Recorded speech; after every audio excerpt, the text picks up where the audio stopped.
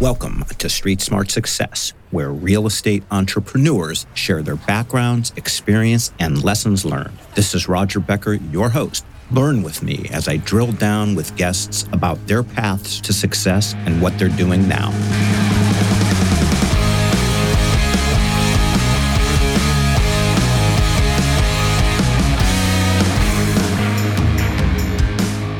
So today we have with us a very, very high-producing real estate agent who is mastering that business in the state of New Mexico. He's based in Albuquerque, but he's also an investor, which I want to talk to him equally about. He is none other than the CEO and founder of Faithe Real Estate Group and the CEO, co-founder of Integrity Capital, LLC. He is Robbie Faithe. Robbie, welcome to Street Smart Success. Roger, thanks for having me. You got it. Well, I hope you feel worthy of the intro, Robbie. Yeah, that was a very nice intro, and appreciate that. Thank you. You got it. Tell me, you're there in Albuquerque. It's like one of these places that I've never been to. I guess there are a lot of places I haven't been to, but that is definitely one of them. So my first question is this: is that where the Robbie Faithe story begins? Are you a native New Mexico guy, or what's the backdrop? Yeah, actually, I am. I'm born and raised here. Spent majority of my life here. To school, went to college here. I did have a small time in my life where I moved over to Scottsdale for a short period of time and came back after a few months. So the purpose of that was just to get my license in Arizona to do, work in both markets. And I came back and I've been here ever since. This is where I'm born and raised. I invest. All of my investments are here in my backyard. I enjoy the Albuquerque area. I think it's one of those cities that is just, it's becoming more well-known, and we're seeing a lot of people come to this market, but for the most part, I think it's untapped still. When you say people come into that market, from where? We see a lot of people from California come in, a lot of Californians, seeking higher yield for investments, and, those that aren't just buying to invest are moving over here and relocating. We're seeing a lot of people from the Pacific Northwest area, East Coast as well. People like this part of the country because the cost of living can be a lot more affordable relative to where they're coming from. In addition to that, we get beautiful weather. We have all 4 seasons without having anything too extreme. And then the culture here it's a beautiful culture. And the food, of course. We're famous for the red and gray chili. So if you like spicy food, New Mexican food is not to be confused with Mexican food, completely different. And people love, all of the factors that we're talking about, but that seems to be one of the biggest reasons is cost of living and weather. I think probably what I love doing most about this podcast is just I learn things. What you just said, I didn't know any of that. And I pride myself in being informed, and I read a lot, and especially about real estate. I didn't realize that it was a 4-season city. For some reason, in my mind, I hadn't really thought about it, but I would have just assumed it's kind of like Arizona, but obviously I'm wrong. Is that because it's a higher elevation? Yeah, we are over 5,000 feet up. So we do have a higher elevation, and we've got the mountains, an extension of the Rockies right here in Albuquerque, just goes right through. It's a massive mountain structure. So, you've got quick access to some ski slopes in the city. We're very close to Santa Fe, is about 45 to 50-minute drive north, which is the capital of New Mexico.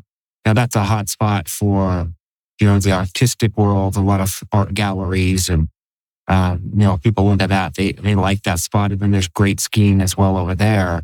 So, yeah, I would say because we're a high desert, we get a good mix of different weather. And I also had no idea that that Albuquerque was getting a lot of the in-migration that, Arizona certainly has from people coming from California, which has been going on for a long time, or Texas. I didn't realize that Albuquerque was one of those towns. What does it look like from the perspective of number of cranes in the air, amount of new multifamily, new office, however you would describe Sure. it? What's the general feel of the town? Well, I mean, if you compare, Albuquerque to a massive metro like Phoenix, I mean, it's nowhere near that level of activity going on. But, for us, it's the biggest development boom that we've seen. Things have slowed down a little bit with, the rates increasing. The building has slowed down a little bit. But generally speaking, within the past, 2 to 3 years, we've seen a pretty major uptick in values. And alongside that, there has been an increase in development, more so than we've ever seen. So the density is increasing. There is a shortage of housing altogether. So, there is a need for multifamily. And so we still see it. And, I try to participate as much as I can in fulfilling the needs. What's the employment base? There's a lot of government contracts here. We've got the national laboratories, Sandia Labs, who's based out of Albuquerque. We have Intel. It's a major hub here in one of the submarkets of Albuquerque in a city called Rio Rancho, very close by. And then you've got the Air Force Base, Kirtland Air Force Base. So a lot of military jobs, or private jobs, government contracts. That is a big chunk, I would say, just without understanding the full economics, just knowing what we know organically here. That's a big piece of it. And what is the population of the metro area? Right around 1 million. Oh, okay. So it's a nice size. It's A not decent size. Yeah. What would you say it was? I don't know, 20 years ago, for the heck of it. I mean, this would be a wild guess. Don't have the numbers, but I mean, it's been steadily increasing. Now, if I were to guess, I could say, I don't know, 700,000 in that range. Yeah, And that's a lot. I'm incorporating, all the metro areas. So just Albuquerque, and there's some surrounding metros that are right around us that get, kind of incorporated into our major metro population. Okay. Here's a weird question, but I don't know why it comes to mind. And it's this: are there Whole Foods there and Trader Joe's? Yeah. Some of my favorite stores, there is Whole Foods. Yeah, we have both of those, several of each. Okay. Do you have a Nordstrom there? We do have a Nordstrom rack. So Okay. I don't think we've quite elevated ourselves to the full-on Nordstrom, but we've got the rack, and that was a big deal for us. So we'll get what we can take. I understand. Okay. And when you say that you invest, all of your investments are there, do you say specifically in Albuquerque, or does that entail more markets in New Mexico, or we're all right there in Albuquerque? Albuquerque, Rio Rancho, Los Lunas is another city just south of Albuquerque. And so those would be the 3 markets that I'm in. Los Okay. Lunas, Albuquerque, Rio Rancho. All right. And when did you get into real estate, and what did you do? I got into real estate. So my first venture into real estate was 2005. Before I was a licensed realtor, I was living in the dorms at the University of New Mexico. Wanted to experience the life outside of living at home. So I ventured off and stayed on campus. Did that for 6 months. It was like a co-living space with somebody who was living in the same room as me, and so that was not sustainable.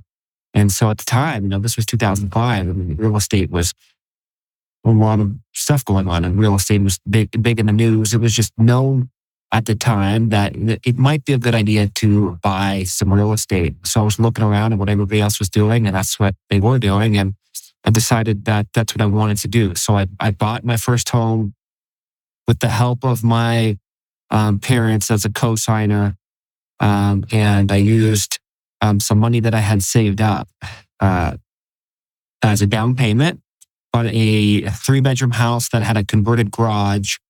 It was not too far from the university, and it needed some work. So even though it was 2005, bought it at a discounted price for the time, and I decided just to buy the house and rent out the bedroom. So I took the converted garage and made that into a bedroom, and then there were 2 additional bedrooms. So it was essentially, 3 roommates that I brought in, with me living in one of the rooms, and I was living, rent free. Didn't even really think about it. I was about $400 positive cash flow every month. And I thought it was pretty cool. So that's my first experience with real estate, owning the real estate. And then in 2008, I decided I wanted to get more, invested in real estate. And I was going to school for entrepreneurial studies. And my vision was to continue to be a real estate investor. So it gave me the motivation to look for a second property. In 2008, this was, of course, timing was very interesting. And I found a seller finance deal that I was able to purchase for low money down with the intent of trying to flip it. I couldn't flip it. I just did not have enough budget saved to put it on the open market and carry the debt service for the amount of time that may have been necessary. So I wasn't able to sell it. I converted it to a rental property because my time was up. That was really kind of the start of my small investment portfolio. And I did not get intentional about buying real estate, for a few years later. That was just kind of me dabbling around it. And I decided that, this was the path I wanted to commit to. And I was very intentional about it. And in 2016 to present is when the bulk of my portfolio has been purchased. How were you paying the bills in that interim period between, let's say, 2008 and 16? And let me guess what you paid for your first property in 2005. Don't tell me. I'm going to go low just for the heck of it. 95 grand. That's low. I wish I would have paid 95 grand. I paid 150 grand for the property. Okay. At the time, I remember these numbers. We thought the comps were around 180 or even more. And so I still own this property today. I just kept it, held on to most everything that I've purchased, unless I bought it with the intention of reselling it. But $150,000 was the cost of the first. And as far as what I was doing, kind of pertains to, the idea of renting the rooms out. I was in food and beverage. I was a busser. I started off as a busser, bussing tables, and then I did to-go. I was a to-go specialist, and then I graduated up to becoming a waiter. And so the whole time when I was in college, I was in food and beverage. I just recruited the people that were working with me in a variety of different restaurants that I was at to be my roommates. Okay. I get it. I was a busboy, and I never got promoted beyond busboy. I never made it to waiter. But there's still time. But yeah, there's still time. I still don't think I'm qualified. So is that what you did up until like when did you become in real estate full time? Yeah. I got licensed to become a realtor in 2009, right after that attempted flip fail in 2008. Realizing that, I liked real estate. It probably made sense for me to get licensed because if I buy or sell something, I can make or save the commission. And so I jumped in 2009 at a very volatile time within real estate and positioned myself to work with a brokerage that was focused on distressed assets. They had a big contract with Fannie Mae, Wells Fargo. They were doing a lot of short sales. And so kind of cut my teeth in the distressed market on a team. And I just built my business working on the team for about 5 years. And in 2015, I decided to go on my own. Simultaneously, I owned another business that was not real estate related. It was a home business franchise that I bought in 2011, built while I was working as a realtor simultaneously. 2015, I had an exit, sold it, made some money. And so that gave me some seed money and the confidence to be able to go out in 2016 and just start getting very purposeful about, investing in real estate. So 16 is when things really started picking up that I would actively accumulate real estate on a regular basis, starting in 2016. Precious timing. What, just out of curiosity, even if it wasn't business, what was that franchise? Is a Sears garage door franchise, and kind of fell in my lap. It was a friend of mine who had it in New York, came out here, opened this one up, and he was the owner operator. He hired one employee to kind of free himself up from some of the the duties as a technician, and that's what he was ready to go back to New York. Still one of my best friends. Keep in touch with today. Bought it from him and grew the company from about 1 to about 8 employees. We had, we were servicing the greater state of New Mexico. And then in 2015, towards the end of the year, decided that it was time, while Sears was, still stable, decided that it might be a good time to sell it, and ended up selling it very quickly. Interesting, man. You're a hustler. It sounds cool. Okay. And so in 16, what is the nature, Robbie, of your portfolio? Is the lion's share of it multifamily, or is it other asset classes? What's the overall picture? I'd like to envision myself as kind of an asset agnostic investor. So I've got a variety of different types of assets, and I've got a bunch of single family homes. I've got quite a few small multifamily properties, which I would classify in the 2 to 4 unit range.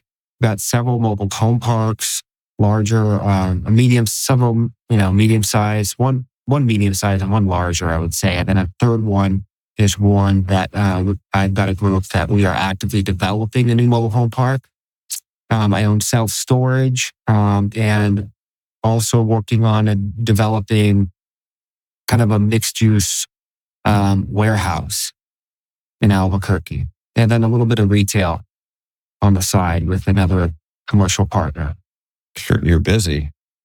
Yeah, got a lot going on, but I've been able to strategically partner so that I don't have to take on the workload of everything. I couldn't do it all on my own, but the single family, small multifamily is all self-owned, and the mobile home parks and everything else are partnerships. What does that mean, self-owned? Self-owned, owned by myself. Like, I never heard that term before. What? You run it all on a cell phone? Yeah. Oh, okay, I got it. Yeah. All right, approximately, what's the size of that portfolio between the houses and the small multis? About, if you were to count storage, 339 rental units. Damn. What percent is storage? It's a good chunk of it. We've got like 250 at that facility. Damn. And so do you have friends and family investors, or is that just all you? Well, that one was actually a partnership. I did not have experience in self-storage. I pride myself on my relationships and my ability to connect people, and my ability to kind of put the pieces together. I'm not very experienced. I have an understanding on how to underwrite multifamily and self-storage, but there's some nuance to it. And I guess I would say that I know enough to know that I probably shouldn't be doing it on my own. So I brought in an expert, and we are taking it down together. Got it. So you're in the process of taking it down. Well, we purchased it, and so now it's just in the process of getting stabilized. I see. Wow. How old was it? About December last year, closed on it. How old is the facility? The facility, 1950s. Oh, so it's older. Yeah, well, I should not say that. No, I think it's in a very old part of Albuquerque on the Route 66 on Central Avenue. But it was developed, I believe it was actually in the 70s. I think it was owned by them prior to that, and it was redeveloped in the 70s. So it's old, but it's in really good shape. And the partner you brought on, is that somebody that has a lot of experience in self-storage and just in that market, or is that kind of, or are they in other markets as well? Like they're in multiple markets. As far as I know, Oklahoma, Texas, New Mexico, and probably more. We're a very prolific self-storage investor. What is your role in that deal? Did you basically find the deal and, I teed it up, and I was able to, bring the parties together. The deal was negotiated, and, I was able to get some equity for bringing the deal together, and I also invested some capital into it. I see. Cool. And then you'll have a front row seat to how the thing runs, inevitably, and you'll learn. Precisely. That is exciting. How did that deal materialize? How did you find out about it? So that particular deal is a family member of mine. My father-in-law, who his father it. And it was something that they've been talking about selling for a number of years. And it's been a legacy asset for the family. It's performed very well, family business. This is something that I've been around, this particular asset. I mean, I've been in the family for the better part of 20 years. I grew up and married my high school sweetheart. So I've been around this family for a long time. So I've witnessed it, and when they were getting ready to sell it, I was just trying to find a way to keep it in the family, because I wanted it to be part of the legacy that, we bring our kids into. And so I was able to have an advantage in that regard and, have some influence on what, the exit was going to be. And of course, my father-in-law would like to see it in the family as well. So the hard part was, he was getting unsolicited offers literally on a weekly basis, and thought that was an exaggeration until we started getting serious about talking about it. And he would send me LOIs, from people all over the country. It's incredible the amount of activity we get on an asset like that. But, he's a very fair man, and I wanted to stay out of the negotiation, truthfully, because it was family. I wanted to keep that arm's length and let the two kind of work it out. And so, I put it together and let them meet, and it turned out to be a good fit. And, as a byproduct, I wanted to partake in it and was able to. So turned out well, in terms of at least keeping the asset in the family. And, we're hoping that it will be a good investment. So far, it's been pretty good. So how do you then, so you identified a buyer, I'm assuming is what you're saying. How do you get equity out of it? There was a little bit of consideration given to me because I'm the one who brought the opportunity to the investor who's actively looking for these types of assets. So there's that. And then, of course, there was capital, an investment capital that was needed for the purchase. Got it. So I was allowed to bring money in to the deal to, become a partner to it. So, and I just get into specifics, so just bear with me. Is like you said earlier that you're getting LOIs, you said on a weekly basis. So was the acquirer somebody that you brought in apart from the LOIs that were proactively reaching out? Okay. That's correct. So essentially, I was talking to my father-in-law and I said, look, I've got an individual who buys self-storage. I don't know if it's going to be a good fit, but why don't you take the meeting and let's meet with them and see how it goes. And it developed into, consecutive 2-3 more meetings and several more conversations that led to the purchase. I got it. And where are they based? Here, actually, in Albuquerque. Okay. Yeah, it's a local investor. I got it. Okay. I understand. Interesting. Tell me about the mobile home parks, because that's a great business too. So what's your... Love that business. Yeah. What's your involvement there? So in 2018, I think I started educating myself on mobile home parks. I listened to all the podcasts, Bigger Pockets. Kevin Bupp is a very active investor in that space, and listened to his podcast and kind of educated myself through podcasts.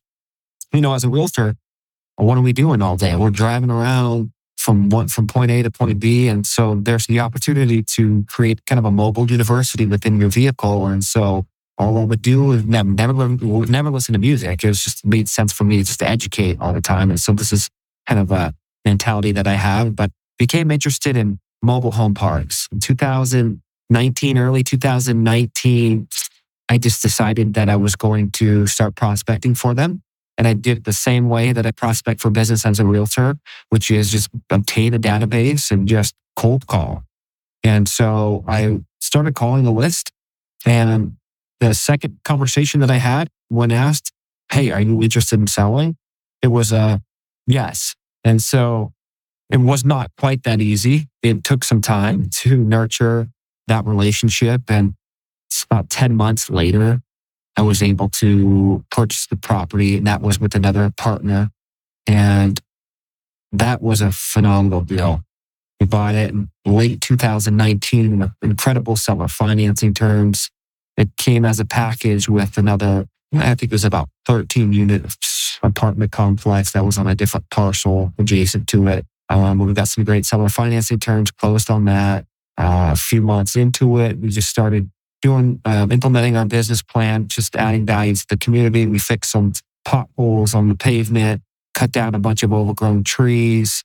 We also installed water meters on each of the homes so that we could bill back the water to the tenant, which was a major increase in NOI for us. And then shortly after, doing a few things, we also, simultaneously did a rent increase over the course of time. It wasn't all at once. And about a year later, we refinanced it and were able to get, all of our initial capital back out. And so we still own it today. It's a fantastic asset to own. And that was like the start to the mobile home park. And how many pads are in that facility? There's about 58 total units, including the 13 that were multifamily. That's been sold off. So there was also another windfall of capital that was returned after the selling off of that piece. And so now I think we're in the mid 40 range on that. And it's something, it's one of those legacy assets that the plan is to hold as long as we survive. Yeah, why not? In terms of your agency business, so do you own an agency where you have realtors working for you, or like what exactly, how would you describe that? Sure. So I work at Keller Williams in Albuquerque. And so I operate as if I have my own brokerage without having the exposure and liability. I essentially have my own team here. I hang my license here. So I don't own my own brokerage, but I am an owner of my team, which is a small team. There's about 4 of us in addition to me. And, my specialty is investment real estate. However, having done transactions, hundreds and hundreds of transactions over the course of, 15 years, we've got, just normal buyers and sellers that we're working with. But, our specialty right now is, in addition to that, working with investors on finding assets to purchase. And it creates kind of a recurring revenue for us as we build relationships with investors who want to do, more than one transaction. So that's one division of my real estate team. I have another division of my real estate team where we have an acquisition team. And the intent of the marketing that we do for that is to buy assets. Initially is, our intent is always to buy the assets. But invariably, there's product out there that we're able to contract at good pricing that doesn't fit our buy box, so we'll wholesale it. So there's a wholesaling division that I have of my team as well that's separate from Keller Williams. So that's kind of how I run it. I see this business and real estate as a more of a holistic approach to real estate, where we can service the needs of really every seller. If we can find a way where it makes sense for us to own it, and it also happens to work for the seller, then we try to, wear our investor hat as much as we can. In a lot of cases, it just cannot make things work for us to buy it directly from the seller. And so the solution would then be we can still assist you with selling it. We have a top 1% team here in Albuquerque, so we do a lot of transactions, and so we'll, sell it on the open market for them. These 4 guys that work for you, do they sell any houses or no? Zero? Oh yeah, no, I mean they do. There's business that has been generated usually from my sphere or leads that we acquire, and then we'll distribute them to the team. Okay. And then in addition, they'll bring their own organic business to the team, and we'll work it together. And then on the commercial stuff, the stuff that's not, just define that as stuff that's not single family. I get that you correct me if I'm wrong, I get that they're getting listings, right, from sellers, but they're also finding properties for investors. Is that correct? Yes. The goal would be first and foremost to see if it makes sense for us to own it, because that's the objective is to own as much of the real estate as possible. Okay. And if it doesn't work out, then we would attempt to try to find another investor who it could work for, then we can make an assignment fee out of it. Yeah, they're bird dogging for you, for stuff for you that you want to buy and run. Okay. And to some degree, we've got, it's a whole separate business. So there's we've got a marketing budget. We're doing a lot of outbound and inbound marketing. We've got an acquisitions person who is the one who handles the calls as they come in and takes them through our process. And then, just qualifies them. And if it's something that, fits the criteria for us, then or not, in either case, they're going to get an offer from us.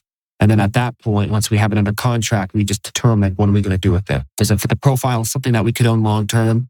No. Okay. Then we would take a look and see if it made sense for us to find another investor to step into our shoes and we can generate an assignment fee off of it. And the other thought process is we are uniquely positioned and have the unfair advantage as realtors to be able to purchase properties that still make sense for a seller. We're being very transparent about what pricing, what the values are. Part of our script is actually just being so transparent and honest with people that, hey, if you want to sell on the open market and your goal is to net the most amount of money, this is what you should do. We can list it, you'll be this number. However, you don't want to go the traditional sales route and you're willing to trade price for speed and convenience, we could be your buyer and we would be at this number. And so we give them that option. And then we would, let them make the decision. Our number, if they decide to go with us, if we're not going to list it and they want us to be the buyer, we'll decide if we will be the buyer ourselves or we bring in a cash partner who we assign it to. In some cases, I'll buy it and we'll flip it. In other cases, we'll buy it and just hold on to it. So there's multiple exits that we have for that business. So in the scenario, if you buy and assign, are you buying it contingent on you finding a buyer or are you closing? We, in most cases, will assign prior to closing, unless it's a transaction or a deal that if it makes sense for us, in some cases, we'll double close, but it's not typical. Generally, we're purchasing with the intent, if it doesn't fit our buy box and we know we're not going to close on it, then we're looking for another investor to step in and we'll assign it without ever having taken title, without ever closing on it. And how would you describe your buy box?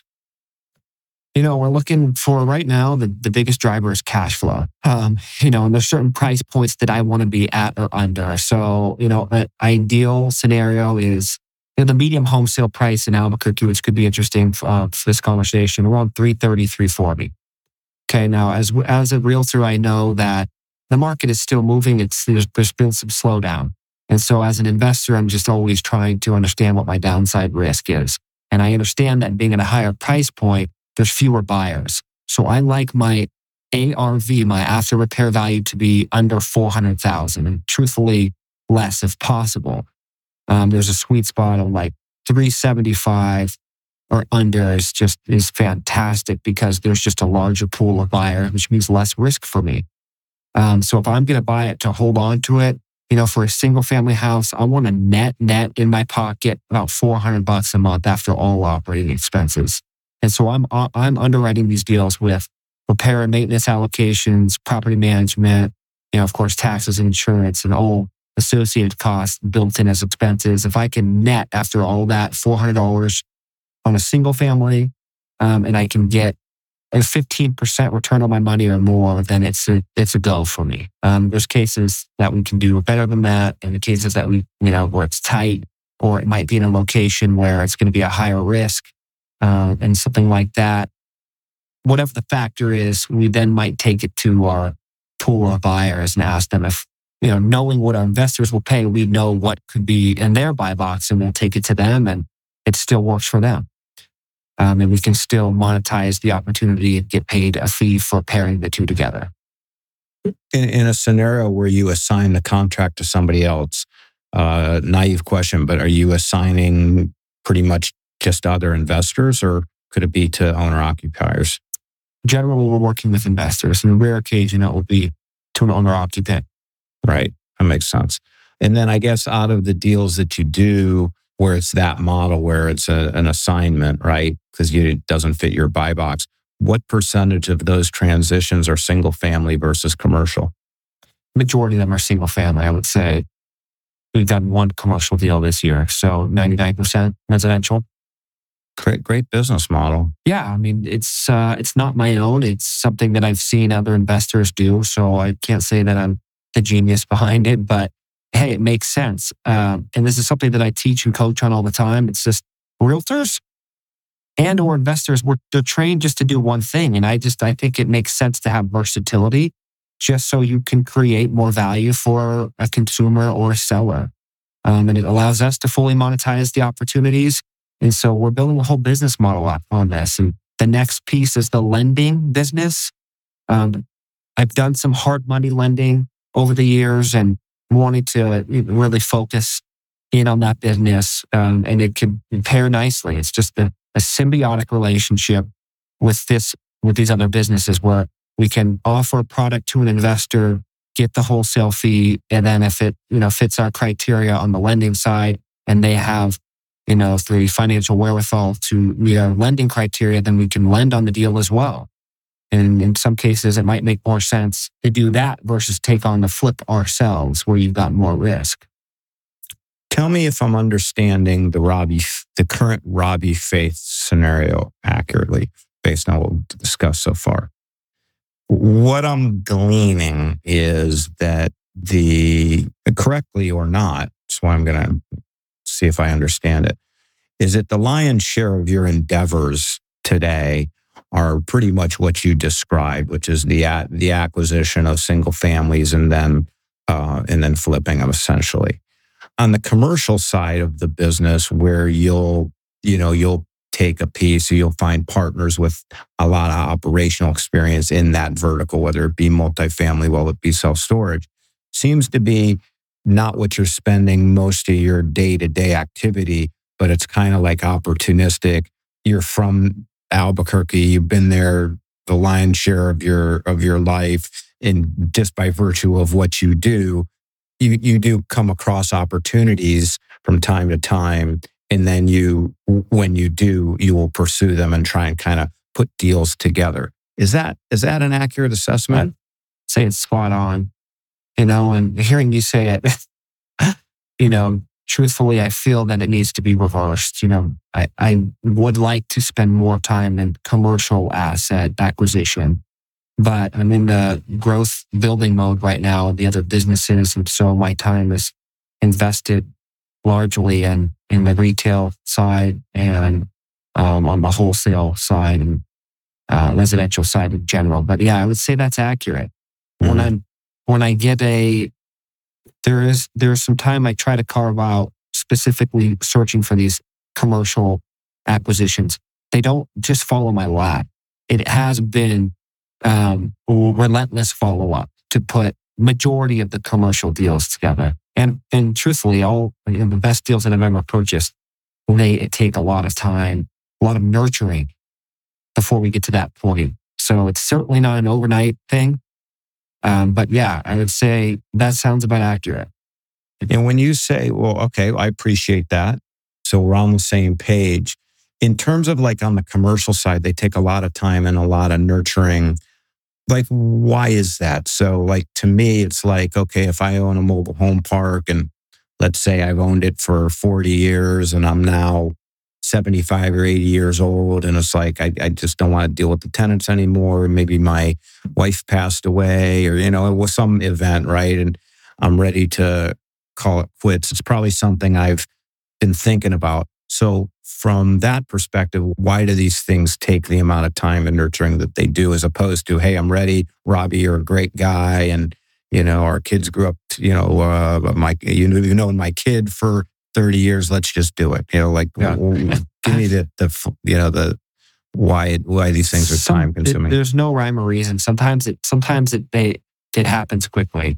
And when I say it can take time, it wasn't specific to commercial. And there's just putting deals together in general. You can get lucky, and sometimes we'll have a conversation with somebody that turns into a contract and it turns into a purchase. And then other times, that there is underlying motivation to sell. It's just the timing's not right. And so most people give up because if it doesn't work then, or maybe the subsequent 3 other attempts that they make, then that's it. They forget about it. But one of my superpowers, if I were to say I have a superpower, it's just I don't give up. I have a relentless persistence. And there's deals that I put together now that are a result of multiple years of follow-up. So it's not that it can be difficult. It's just that I don't give up on them. I just continue to maintain contact with people who I feel are genuinely want to sell. And you stay in touch long enough and it's inevitable. It's going to happen. Got it, man. You're telling my whole life story there. In another industry, but you're telling my life story. Really? Cool. Yeah. I'll tell you after we stop recording. Okay. It's not that interesting, but I'm happy to share it with you. What would you say, because I find what you're doing is actually very interesting. What would you say are key lessons that you've learned? Oh, I would, go back to what we just talked about. I mean, here's the number one thing. We get a lot of people who just find what I do very obscure. There's realtors who just can't wrap their head around how to build a business around something other than just being a realtor. And, the lesson that I've learned there is you've got to ask the right questions. Most people just don't ask the right questions. And so, for instance, when I'm going into a listing appointment, as I mentioned to you earlier, the objective is always to try to find a way to make it work for a seller and make it work for me to purchase the property from them. And so I'm just changing the conversation. I'm asking questions such as, do you feel like if we were to sell this for you today, that your objective, would it be to net the most amount of money, or would you consider selling it at a price that is less than market value if you could get it done much faster and not have to worry about making any repairs and not going on the open market and having to show it to a couple dozen people? These are some of the questions that I ask when I'm taking on a listing. And I've bought several properties this way, when we then find out that the real underlying motivation is that perhaps they don't want to go in the open market and they would be willing to discount the price in trade for the convenience factor. So it's asking the right questions is definitely a big lesson. And the other one, of course, is, just having the persistence to never give up. It's just, I've trained myself and conditioned myself that it's, we kind of gamify it in a way where we actually go for no. I ask people, I invite them, tell me no if this is something that you're not interested in, because there's so many other people that I can talk about, and let's not waste your time or my time. Inviting them to letting me disappear out of their life, and I'll gauge interest from that. If it's, no, I want to sell, it's just I'm not ready. And then it just gives me the confidence to just continue to pursue. And so the big lesson is, man, whatever you want, so cliche to hear myself say this right now, but if you just don't give up on it, then it's bound to come to fruition. How many conversations do you have? Now let me try and understand this. How many homes, how many times does the conversation go, well, you know what, Robbie, I appreciate your transparency. No, I'd rather, I want to put it on the market and get as much as I can. And how does that, how often is that versus you getting a discount and being able to flip it to another and wholesale it? Majority of the time, it's that no, it doesn't, or it could be that, yeah, I am interested about what would the price be. And then there's a disconnect between what they think it should be and what it would work for an investor. Now, my mindset has kind of shifted a little bit on this because of the this rate hikes that have been happening with interest rates where they're at right now. One of our main interests in purchasing, our purchasing method is becoming seller financing, and always the most exciting to me. So there are circumstances where if we have a seller who needs to get her market price of $365,000, and if I can offer her market price of $365,000 and trade for that, I get really good terms, meaning, great seller financing terms, a good amount of time to hold on to the property and generate cash flow. If they have an underlying interest rate that is very palatable, majority of the interest rates right now in the marketplace that exist in the marketplace are 4% interest or under. That's the majority of the mortgages that are out there. And it just presents a major opportunity for an investor, not just to be the one-trick pony of a cash buyer, but also to have the versatility and the know-how to be able to have an intelligent conversation about seller financing, why it could be beneficial to a seller, and how it could also work for us as buyers. So majority of the time, it doesn't work. But you don't need to be getting yeses 95% of the time. If I can get 2 to 5%, then I'm adding assets to my portfolio on a regular basis, and that compounds over time. Cash flow increases as rents go up organically over time. And so that's how you do it. It's one transaction at a time. How have you learned to do what you do in terms of creative financing? Yeah, as a realtor, I just was very interested. And actually, that's a good question. This has come up before, but that second purchase, the attempted flip fail in 2008 was seller finance deal. And I would say, that was probably a result of my father educating me a little bit on the possibilities. I was just very hungry in 2008. I would go around, call all the signs.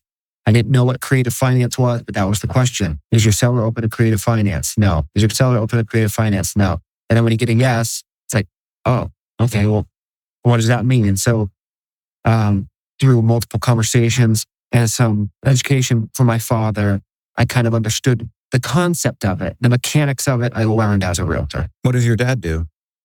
My dad is a real estate investor.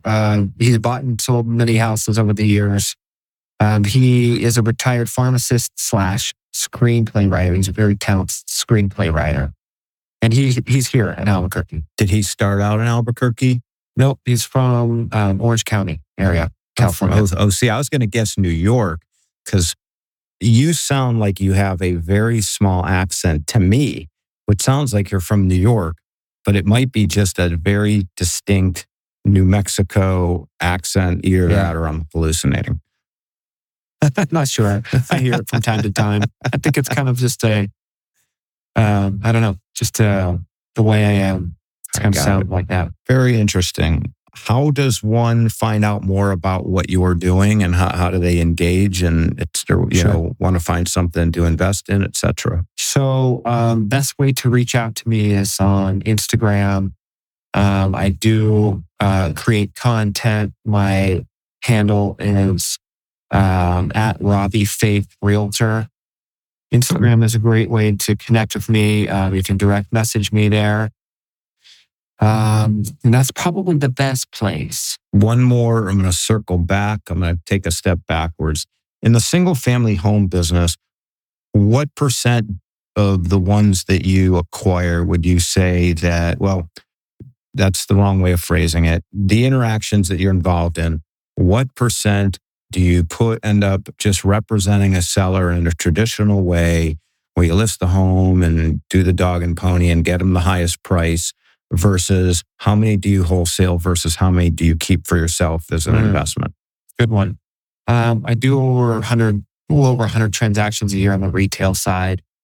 On the wholesale side, we're right about 40 for the year in terms of properties that are actually being assigned. So hope to get that around 60 by the end of the year. That's a projection in terms of what I buy. The goal is in 1 month, 1 to 2 a month to hold on to. And sometimes I meet that and sometimes I don't. It averages out. And sometimes I exceed that. The transition now for me is trying to focus more on commercial assets, just understanding that the best use of my time, the highest and best use of my time is probably now spent finding assets that have a higher potential, higher yield. Look, I love what you do, and you're a smart guy and you're a hard worker, and you put one foot in front of the other. I get the sense there's some humility, and you'll do whatever you want to do because you're like you said, you're relentless. So fantastic, man. I very much appreciate it, and I hope to circle back and have another conversation in a year or so. Roger, thank you so much. It's been a pleasure to talk to you, and I appreciate you having me on. And I'll circle back. We'll do it again. Okay.